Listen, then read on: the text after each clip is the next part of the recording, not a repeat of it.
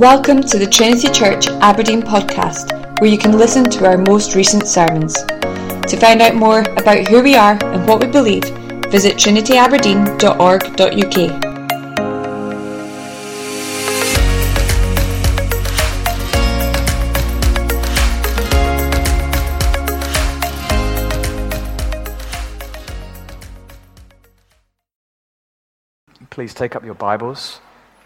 We're continuing our series through Malachi. If you turn to Malachi chapter 3, it's page 802 in the black Bibles. If we've got one of the large print, it's 954. Malachi chapter 3, just be looking at 6 verses 6 to 12.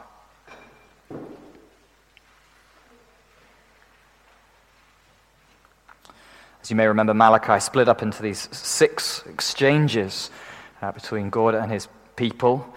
And here we are in the 5th exchange.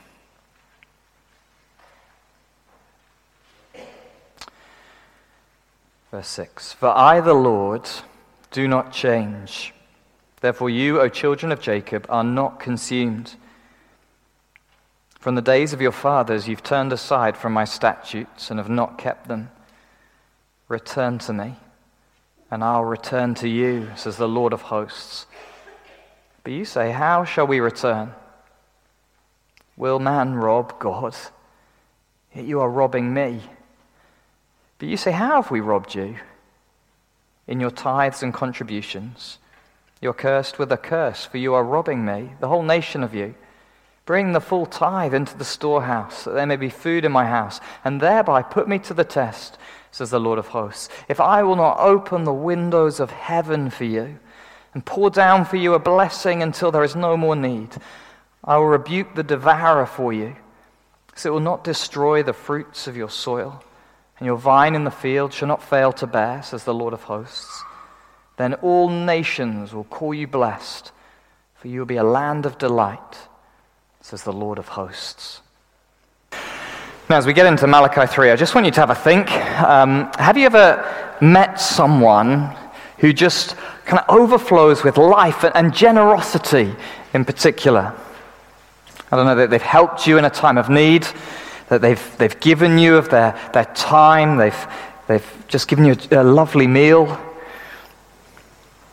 Now, if you can think of them in your mind, just consider, well, how have you felt while being around that kind of person?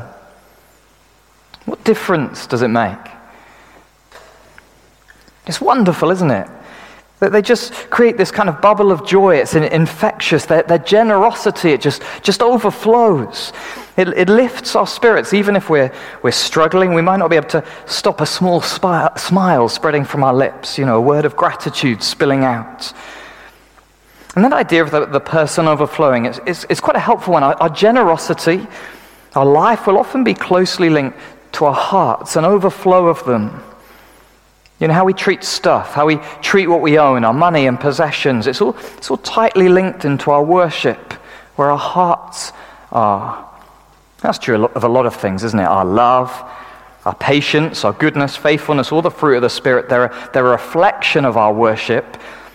But those things, they intersect and they collide with our wallets and our stuff. Because we all know the fight, the tussle. We know the grip money can have on us, whether our desire for more, our love of spending what we don't have, or love of holding on to what we do. And in this time of high mortgage costs and rising food prices, it's complicated, isn't it, and difficult. Budgeting and spending, it's tricky and feels a bit like a minefield.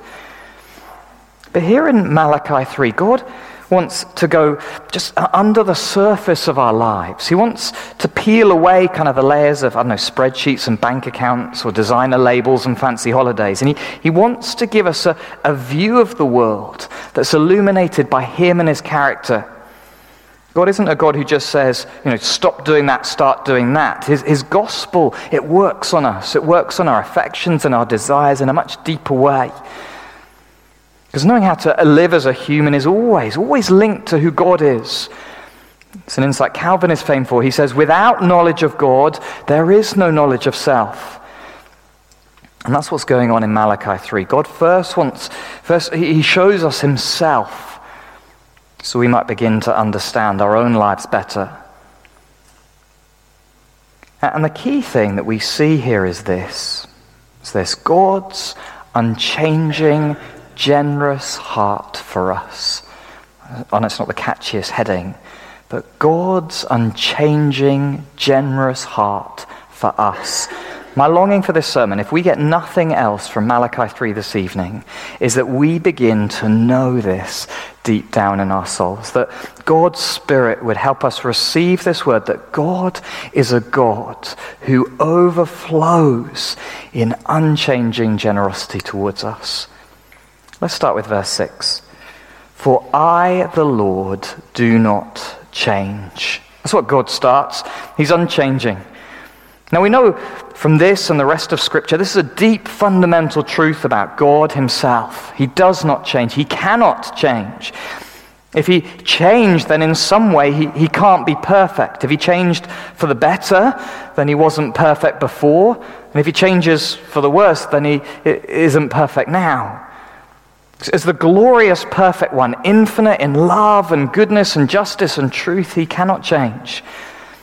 But God isn't just telling us this so we know some kind of deep theology.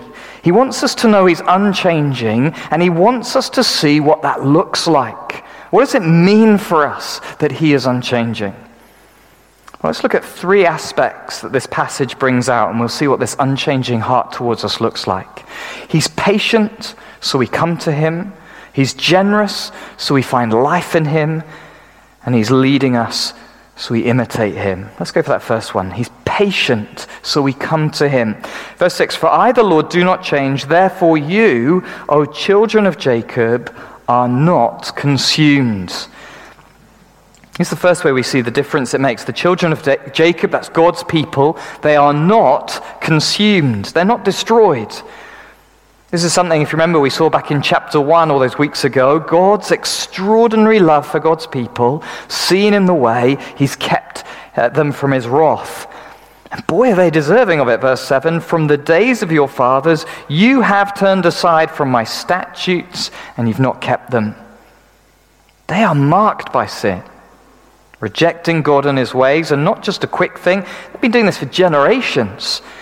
And God's holiness, we know this, God's holiness and his justice means he will deal with all sin that it's against him. He's unchanging in that.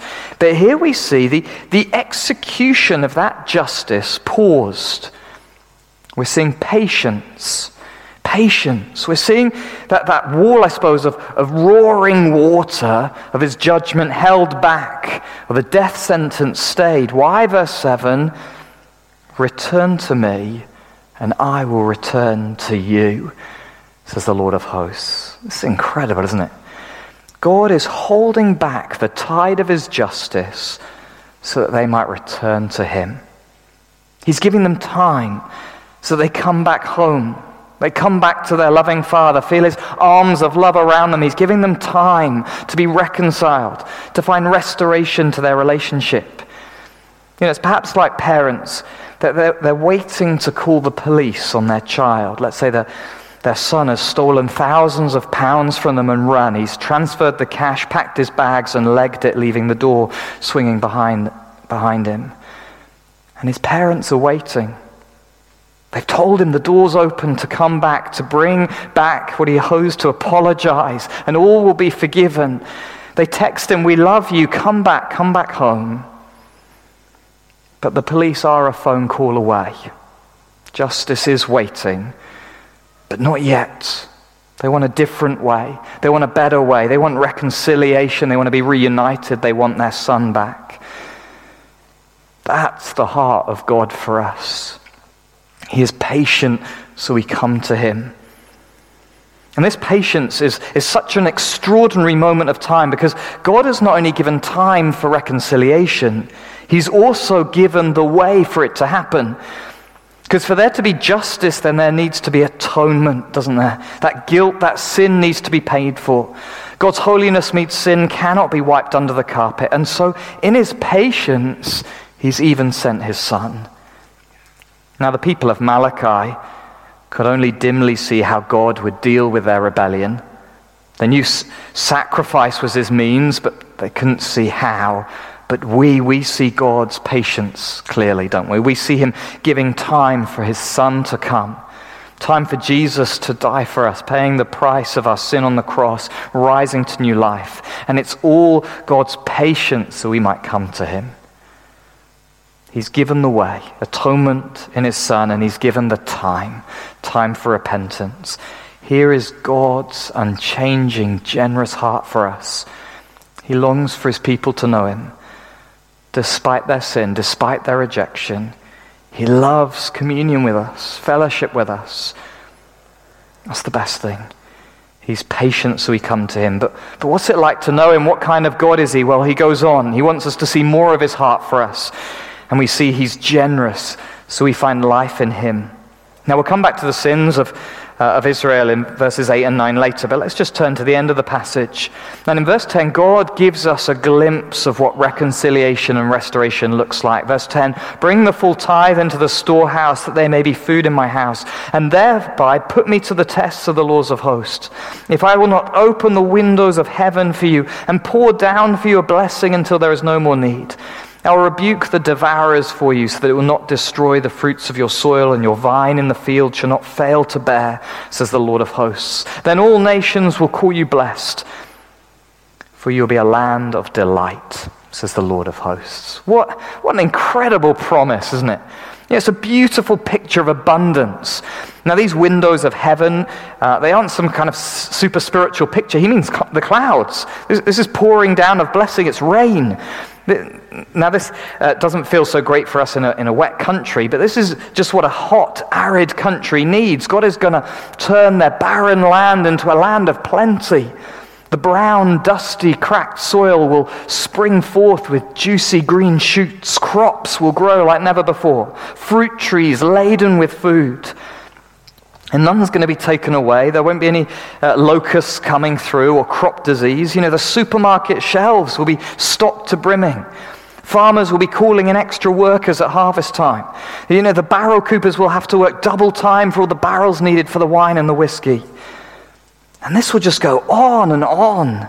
That phrase, and until there is no need, it's like saying until enough has ended. Well, how can enough end if there's plenty? It's just going to go on and on. No wonder this will be called a land of delight. This is life, isn't it? It's a glorious picture of feasting with friends, with there always being plenty, delicious meat, fresh vegetables, juicy fruit pieces. Now, not in a gluttonous, greedy way, but in a joyful celebration kind of way. This is God's overflowing generosity to his people, so we might have life. That's what reconciliation looks like. Life. This is his heart for us. He's so unchanging in this. He even says, test me in it. He's saying, go for it. I'm just waiting to pour it over you.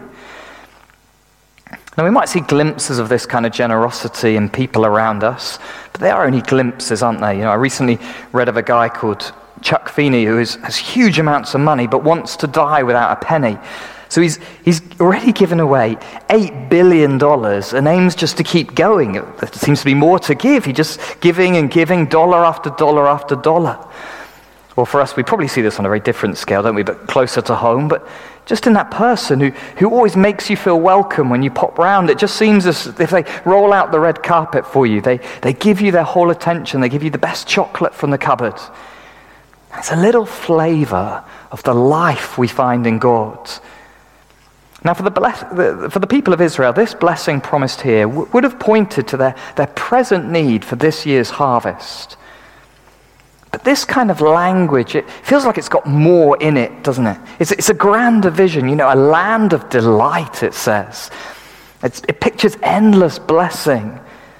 And as we look back at the Old Testament, what we realize that these kinds of blessings, physical, agricultural, material, they have always pointed beyond themselves, even for the Old Testament. As the writer to the Hebrews said about Abraham, and he was a very wealthy man, he said, Abraham desired a better country, that is a heavenly one. And so as we read of the rains and the crops, we're being taken, in a sense, to the heavenly places, to what Christ has won for us. We're being shown in physical form a glimpse of what Paul means by every spiritual blessing. Christ has won all things. Now that includes the material world. The new creation is his. It began in his resurrection life, but that's just the tip of the iceberg. God gives us forgiveness, righteousness, comfort, life, joy, redemption, grace, hope, peace, eternity, friendship, fellowship, all found in Jesus Christ. How? Because he gives us himself in Christ. Remember, he's patient, so we come to him. And what's coming to him like? Well, we find life in him, God, the infinite one. But how big is your view of what being reconciled to God is like? How wonderful is what Christ has won for us in your minds? You know, are we too easily pleased? Are we being captivated by stuff? I don't know, houses, money, new shoes, a boyfriend or girlfriend, kids? Or is your heart big enough to see the vastness of what God has for his children? God is unchanging. He's unchanging in the extent of his favor towards his people. He's generous, so we find life in him. And this life in God, he's hardwired it into us now.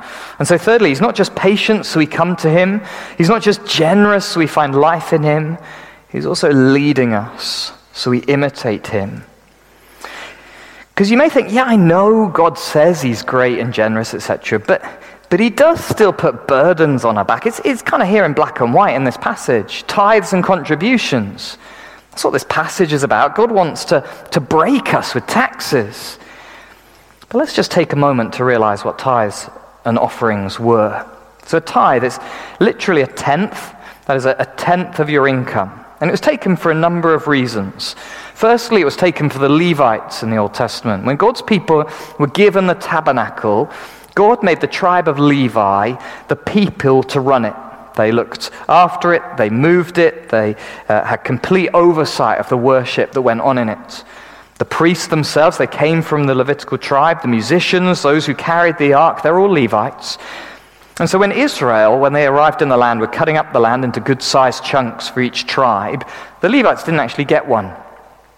Instead, all the other tribes were commanded to give a tenth of their income to the Levites. And that freed them to lead worship. They didn't need to farm. They could lead the worship. If God's people were going to obey God's way of worship, if they were going to come to him with the sacrifices he deserved and they needed, if they were going to have teachers who knew God's word, if they were going to have the tabernacle arranged rightly, then they needed to give a tenth of what they had so these guys and their families could live and eat. A tithe, it wasn't a burden. It meant they could worship God. It was a wonderful thing to provide. And a tithe, it was also taken for the poor, those who had no support, like orphans and widows, also for the immigrant who hadn't got a job yet. This is a support network. It was for the good of the nation. It was providing for the least in God's people, for those struggling to survive. What a wonderful thing to provide. Rather than having starving kids on the streets, homes were places with enough. And then lastly, there's a tithe for an annual feast. That when you collected it all in, you could enjoy it before the Lord with all of God's people. Again, not a burden, but a joy. God wasn't putting a yoke on their backs to cripple them. Instead, he was leading them so they could imitate him. They could imitate him in his generosity, providing for those people around them, giving joy to those who needed it. You know, it's a bit like guiding a child on a treasure hunt. You know, as a kid, we used to do treasure hunts around our little village for birthday parties. You know, you'd find a clue, you'd try and solve it, it'd take you to the next clue and so on until you got to the treasure, which was sweets probably.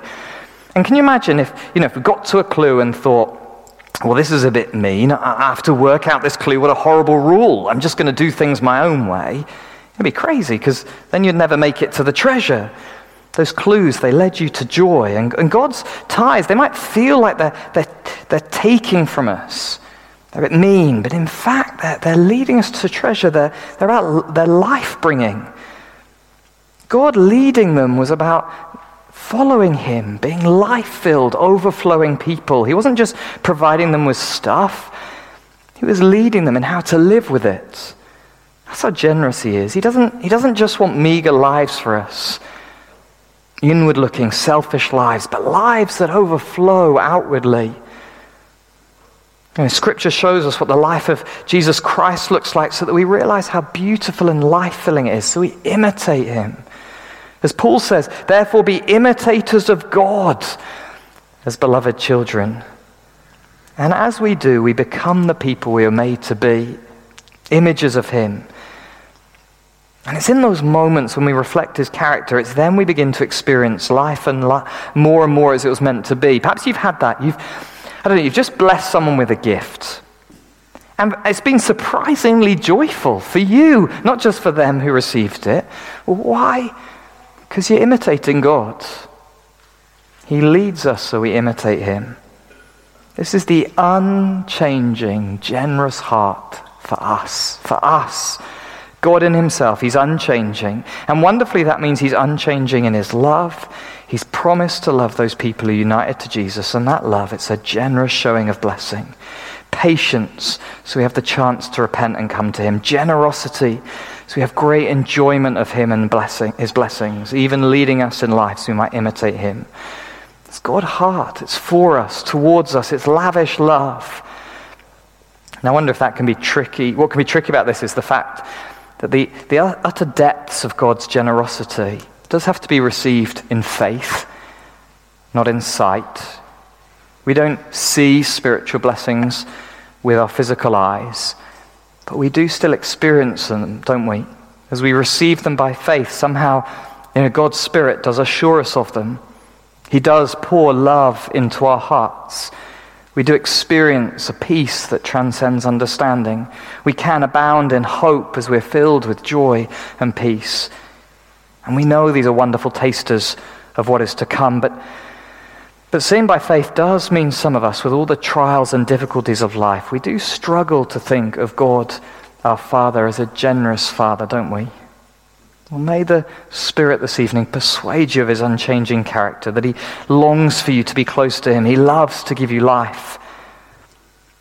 And then this then changes us bit by bit in the way we do life, in the way we imitate him.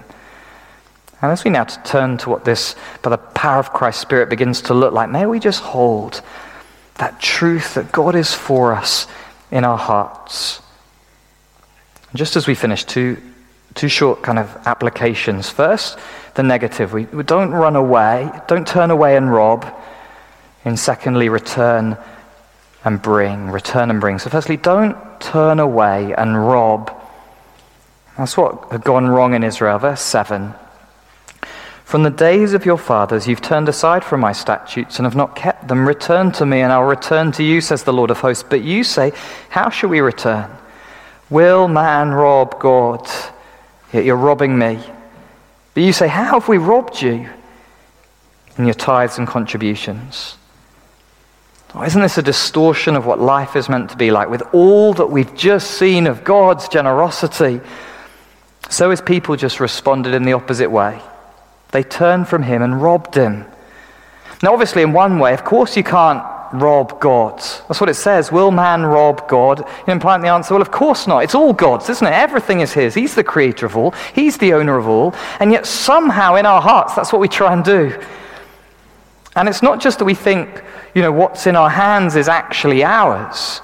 It's then we take back what he's asked to be particularly given for his people in glory. We rob him of what's doubly his. It's owned by him and then commanded to be given him. Doesn't it just show a heart turned away from God? Money, it just exposes what's inside us, doesn't it? As those Israelites, just imagine them, they gripped onto that extra tenth they're meant to give away. I don't know, as their number of sheep was kept a little higher, as their barns were a little fuller, while their hearts were darkly whispering, it's mine. This is mine. It's not God's, I grew it. It belongs to me. And then it goes further, doesn't it? What? Actually, God hasn't given me enough. I need it more than they do. Yes, I might have a good harvest, but look at all the mouths I have to feed. Others can give, not me. Actually, I need to look after number one. Yes, there are poor and the marginalized. Yes, there are the priests and the Levites. Of course they need food, but that's not my problem. I've got to look after myself. It's ugly, isn't it? Hearts turned away from God and actually turned in on itself, hoarding, keeping. It's like Gollum in the Ring, isn't it? Obsessed, twisted, ruined because of it. Money, it's a really frustratingly clear way to our hearts. Our love for what we own, our possessions and cash. Have I turned away from God and tried to rob him? Now, we don't have to tithe anymore. That system of the tenth is clearly part of the Old Covenant because it was there to support the Levites. We don't have the Levites anymore, and also to support the nation's poor. We don't have that sacrificial system, and nor as a church do we run the national government and the social security system. But we are still called to express love and care, aren't we? To bless others with what we have, to imitate God. We're still called to fund church ministry, to look after the poor. And I wonder if rather than by looking at percentages, which can be misleading, instead we look at how we view our money and possessions. Do I actually believe all that I have is God's, given to me to steward, to look after for his glory? Or do I actually think it's mine and he can just have a bit of it? Because if it's the latter, we do begin to rob God, don't we? If that were possible. We begin to hold on to what's rightfully his. And if I think God's stingy to me, then, well, I'll do the same to him. Like that rich young ruler who went away from Jesus, still holding too tightly onto what he owned. And it's serious because it's a symptom of a heart that is turning away. And this passage has warnings. Verse 7, return to me and I'll return to you. Implying if you don't return, nor will I. God is saying, I've put myself towards you in every way, but if you never turn back to me, you're never going to receive it. In fact, verse 9, you're cursed with a curse. A 19th century commentator called Thomas More put it like this. He said, we may try to defraud God, but in the end, we'll only defraud ourselves. The eagle who robbed the food from the altar set fire to her nest from the burning coal that stuck to the stolen flesh. So men who retain God's money and their treasures will find it a losing possession. No man ever yet lost anything by serving God with a whole heart, or gained anything by serving him with half a one. Isn't that true? To keep tightly in our hands what God wants us to lavish upon others, it doesn't help us or them, it harms us, both now and if actually we never return, well then it harms us for eternity. Don't turn away and rob. Instead, return and bring. Those are the commands of this passage, aren't they? Verse 7, return to me and I'll return to you. Verse 10, bring the full tithe into the storehouse. Return and bring. The Lord is a generous God. He lavishes love upon us. Why would we not come back to him in repentance? How could we not come to his open arms and admit our wrong? This is the time to do so. God is patient with us, not wanting anyone to perish. If you've never come to God before, first, to admit you've been wrong, that you've been living for yourself, not for God. And then second, to trust in the forgiveness Jesus offers. Or perhaps you did a long time ago, but you know you've wandered, you've walked away. Well then, can I urge you this evening to listen to God's words? Return to me, he says, and I will return to you. Come to him, speak to him quietly in your mind, and may you begin to know the abundant blessing of being reconciled, of being friends again, father and child with your maker and God's. But then may we be a people who return, yes, but then bring all that we have before God. Now, we don't do this to get more riches like some fake prosperity preachers preach. This promise of God's in Malachi, as we've seen, points to the blessings in Christ, eternal blessings. This isn't, a promise that if you give to church, suddenly your bank account's going to go up, or that you have a special cloud raining on your vegetable patch. No, we don't give to receive rewards from God. If we do that, then our hearts have never changed.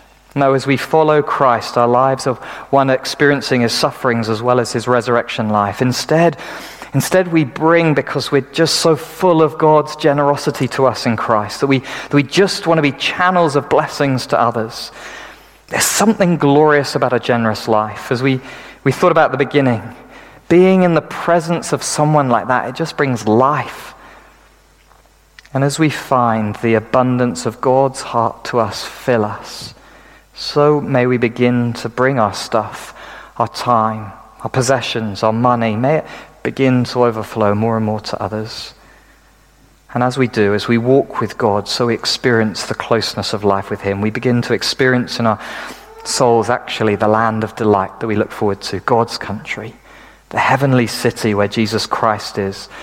And as we taste it, we long for the wonder of his glorious presence all the more, when we will know and experience the unchanging, generous heart of God, not by faith, but by sight. Amazing. Amen.